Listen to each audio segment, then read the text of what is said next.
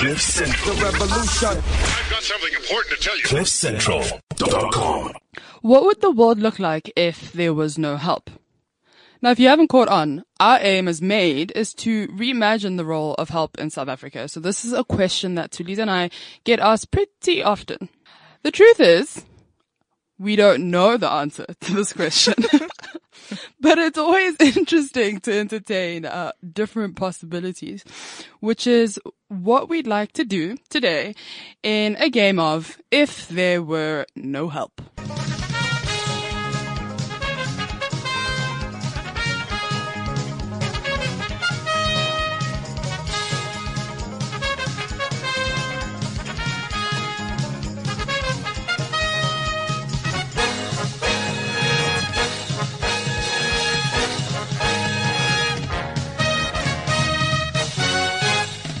Are you excited? I'm nervous.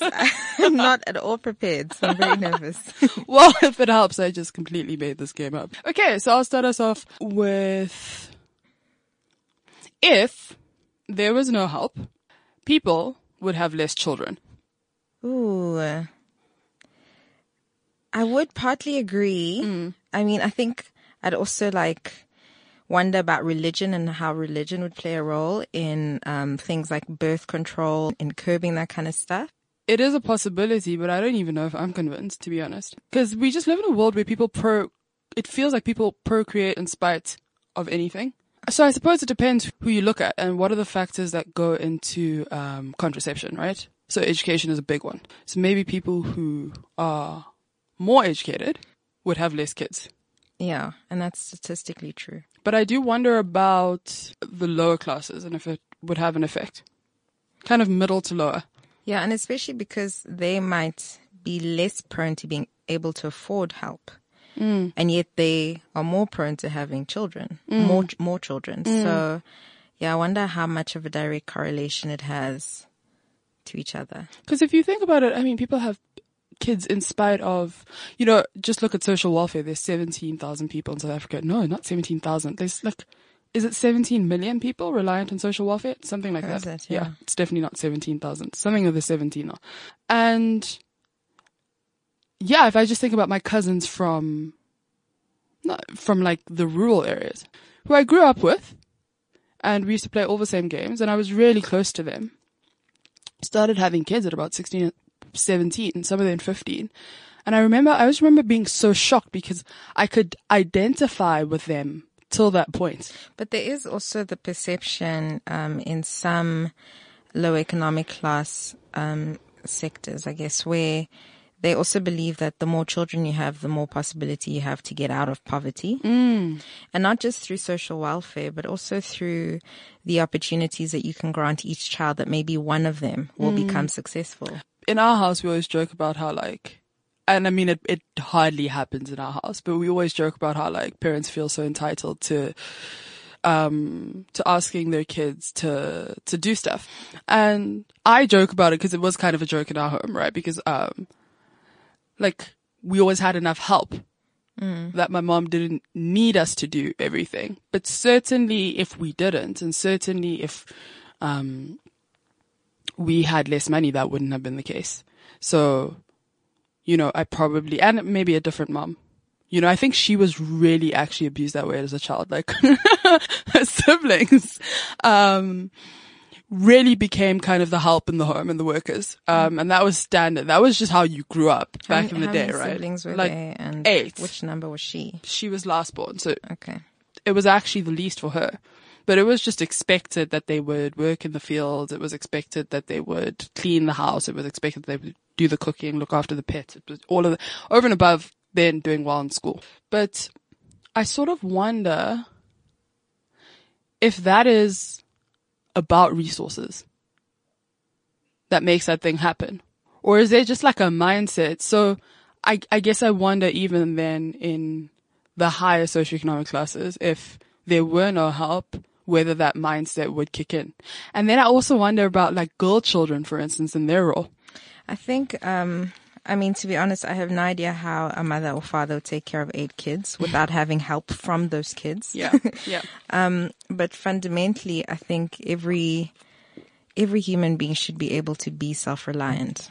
I think it should be in some way like a human right to be taught how to be self-reliant, because you see so many kids who have a very sheltered or spoiled background that, when the moment comes, or the moments come when those that sheltered them aren't able to be there anymore, that they literally have no idea what to do. And it's not that, the world offers you the room to learn on the spot all the time. There's some things that the world presumes you must know by the time you're a certain age, or if you're in a certain environment. Some are unfair, but a lot of the things are intrinsically not, because at its fundamentals you should have learned it. So are we kind of saying that the likelihood is that the more educated socioeconomic classes would be inclined toward contraceptive, and then the less resourced would be potentially inclined to have more children? Yes, so I think that the upper economic class could make that decision based on their capacity to afford help, or their relationship with contraceptives. Because very wealthy people can also be very religious. And so that might also determine how they decide to have children. But I think their access to help could strongly influence how many children they decide to have. Because again, some wealthy people just like having a lot of children. Yeah. And so, yeah. So basically the answer is it's complicated. It's so complicated. Maybe this is why we don't answer people. If we had no help, we would be less civilized. Absolutely. This is the thing. Okay, now the role of help is to dignify and to civilize our society. But the way we treat helpers often is the opposite of that. I mean, I just quickly want to know though, that very first person that got the idea to have someone that cleans up after them. And then it's probably a stepsister. I'm telling you, Cinderella is true. That's how it started. I'm telling you. I think that there were either siblings or step siblings. You know how in Cinderella her dad dies and then, no, not her dad. Her mom dies and then her dad marries the evil stepmom. And then the kids and the stepmom turn her into the help. And so she goes from and it's her dad's money, which is, who died? I don't know, hey. It feels like As you're saying Cinderella. the story, I realize I don't remember Cinderella. No, so I think her mom died and then her dad died. I think they She's both an orphan. died, and then she's Okay. an orphan. She's left alone with her dad's stepmother. Yes, Okay. yes. Her dad's former wife, Yes. and then the two kids. Yeah. And she becomes reduced to being the help. She goes from this very comfortable, very lavish life of love and opportunity to living in the basement. Yeah. So I think it might have been something like that. It feels like something about it feels familial. I'm still going to the cave times. I really am. I mean, I think there's sort of hints of it. I mean, if you believe in the Bible, there are hints of it already in the Bible, but it starts off where they talk about women that are a help. They are made for a help for man or for men. So it's not just, companionship and love, definitely. but as a help, right? But that's what it starts as. And if that's the role that women took on from the very beginning, again, let's just say as an example, they took that role on when they were in the beginning. And then at some point they must have realized, oh my God, I'm not good enough as a help, or I'm not enough as a help, and I need more help so that I can be a decent help or enough of a help. And then, in whichever capacity that help came along. But I guess what I wonder is, were people living beyond their means, beyond their capacity? How did that happen? How did it happen that your own life wasn't manageable to yourself? I don't know if that's what happened. I think people became maybe more aspirational. Rather than having a life that wasn't manageable. I think the human mind has probably grown much faster than our capacity. So I think people suddenly maybe had, I don't know, hobbies or aspirations that went beyond the family home or the domestic environment and things that they would rather do. So I think that is I think it's self-actualization. I think it's aspiration. I think it's technology, maybe to some extent, career. I don't know what about it feels male, right? That kind of pursuit of more in spite of anything. Just that wanting more happiness, more resources, more space, more friends, more opportunities, more. And I think that's kind of, and, you know, men are hunters, I suppose, and women are gatherers, right? So from that caveman or cave life perspective, we already play different roles. And I feel like women were always naturally the homemakers. And then the role of the man was to go out, create security, explore, the landscape, see, you know, what was out there. And when women caught onto that thing, I don't know if we caught on to it more than we exist in societies that function that way. yeah, when women, it's not that it's that created a patriarchal society, patriarchal systems. And so in order to thrive, women had to play a similar game. And it feels like that was maybe a big part of upsetting the balance. The original balance. But then with that, are we saying that men are not civilized? I don't think men are civilized. What was that even ever a question? Yeah, I think we're definitely still very primal. So again, if we go back to men as hunters, women as gatherers, berries can't run from you, but wildlife can. You know, like if you think about them having to hunt, but the animals are intelligent too. They know what it means to be stalked, and they know how to protect themselves. And so, you know, what they have to bring home is running and can run pretty fast. But even things like migration, if the thing that you're supposed to be bringing home is migrating hundreds of kilometers, you know, then I can also see the pursuit for greater access, right? For like trying to go to the place where the animals go or whatever it is. So therefore you need to really stretch where you think you can reach. And so I don't think that perception, I think that perception really was founded on survival. I'm going to put something to you. If domestic work were a male industry and a male problem, there would be more innovation in this space. Absolutely disagree. You disagree? I disagree. I disagree. I feel like it would get phased out or reimagined so much faster if it were a male industry. And I think it would lose a lot of its value currently is in the love, to be honest, for lack of a better word. You know? And in the nature of women as nurturers. I think that's a big part of its strength.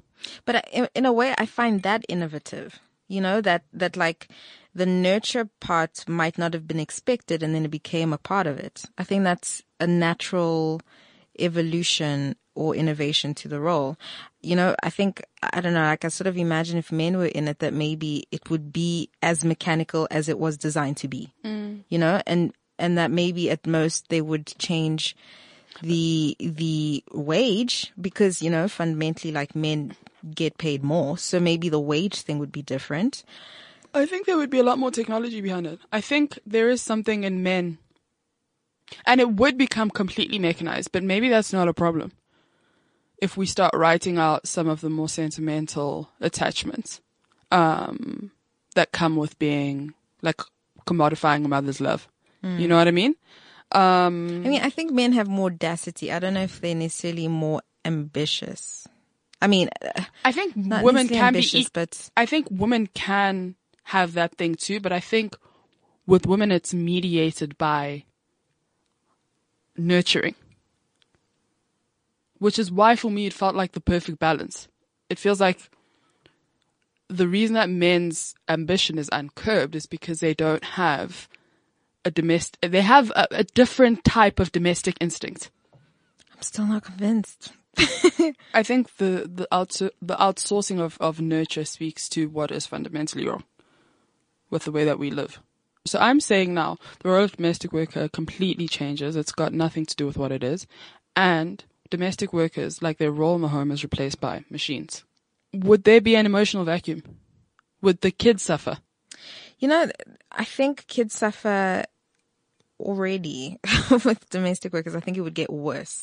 Because I think, like, especially this generation, whether it's busyness, whether it's addictions to social media, whether it's trying to keep up with the Joneses or the, Kumars or whatever, all of those things are already distractions. All them keezers. I think there are, in general, a lot of distractions. I think, just the aspirations that parents have towards their children, those things already affect them gravely. I think the role that domestic workers play emotionally can never fill the role that the parents are supposed to. It can help, it can aid, but it can never be it. And so without them, I think there definitely would be an emotional void, but it would compound on what already exists. Yeah, so it'd be even worse. Yeah. I wonder do you think with time that thing would then demand or require parents to address some of their scarcity? I think it could.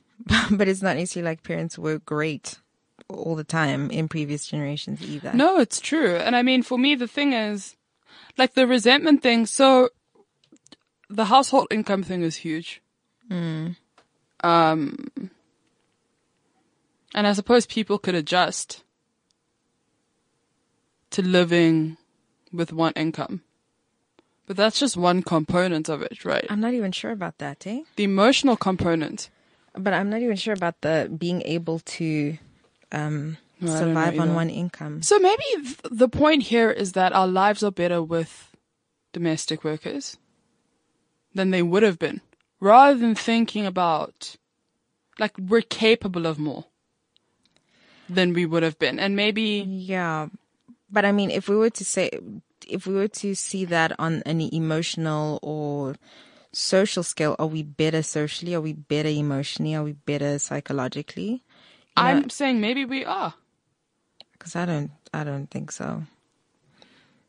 I don't think so. But I think, would we be better or worse off without them? I think, the regression that would happen out here, like buildings would just start falling. It's just like the liberties, and now this is very, very specifically about South Africa because I can't necessarily speak about other countries, but the way that we treat help and help now extend to like every possible industry, any position that is a help.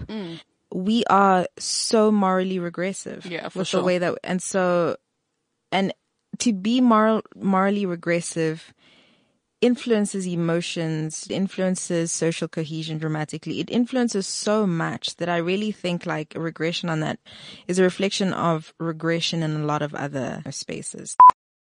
If there were no help, more working class women would be unemployed and less able to support their families. How would the working class suffer? I feel like there'd be more innovation and more refined emergent economies. I actually think that it regresses innovation to have domestic work as an option. And I think I also say this in relation to, for instance, the trolley pushers, right? And they got those big bags, and every week when our refuse gets taken, they quickly like sort out our things and then they go on their trolleys. So you think it would that void would fill itself? It would Absolutely. correct itself economically? Not necessarily correct, but yeah, more things would emerge. I think when it comes to something that would correct it, like it would have to also do with, the sort of state of justice that the society is in. If it is an unjust society, the government might actually work against it. It might work to stop it or inhibit it. So I think it would still be like higher forces would still play a role in how it functions. But I think that those things would emerge. I think innovation would emerge. That's interesting because there's obviously like the immediate effects of taking away help now. Yeah. And then what that looks like 50 years, 100 years down the line, and what might emerge. But I think with something so entrenched, it would either need to be phased out or immediately replaced with something that fills the gap that you almost forget that it was there. Oh my God, I really, I wish more than anything I could test that out. Because it would be so interesting to find out what is the thing that our civilization is hinging on. It's, in a way, unfortunate that we're destruction at first, because I think so much construction comes from destruction. So much progress comes from it. And I think a lot of things just need a burn.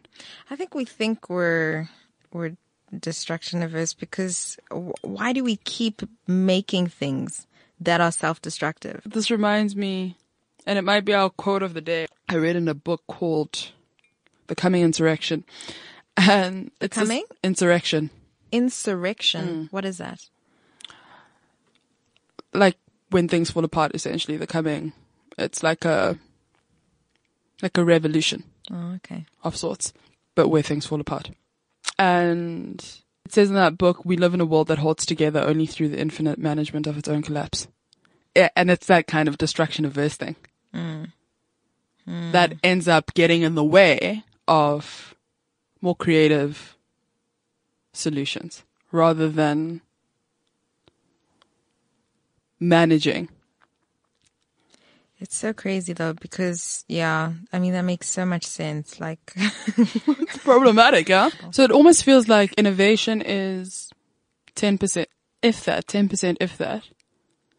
And a lot of innovation, mind you, is about that, right? It's about managing flaws in our society. Yeah.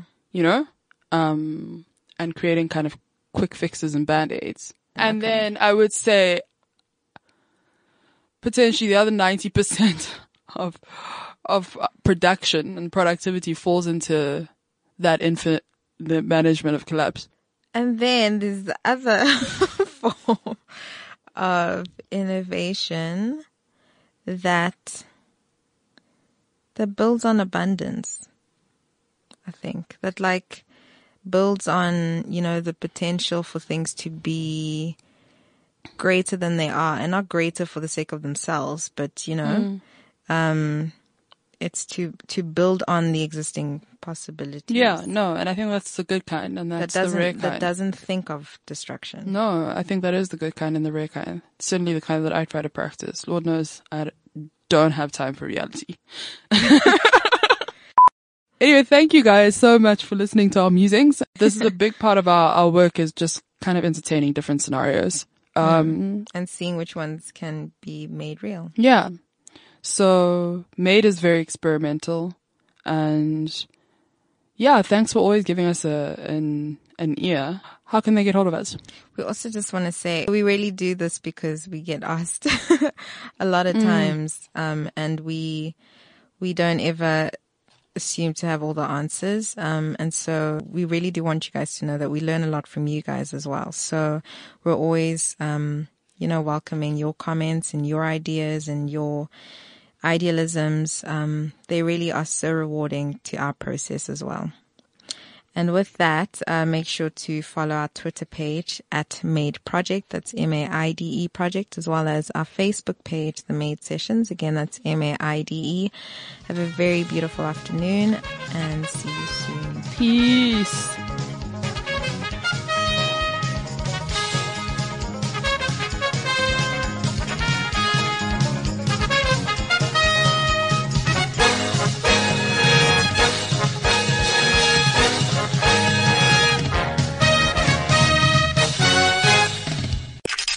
The revolution. I've got something important to tell you. CliffCentral.com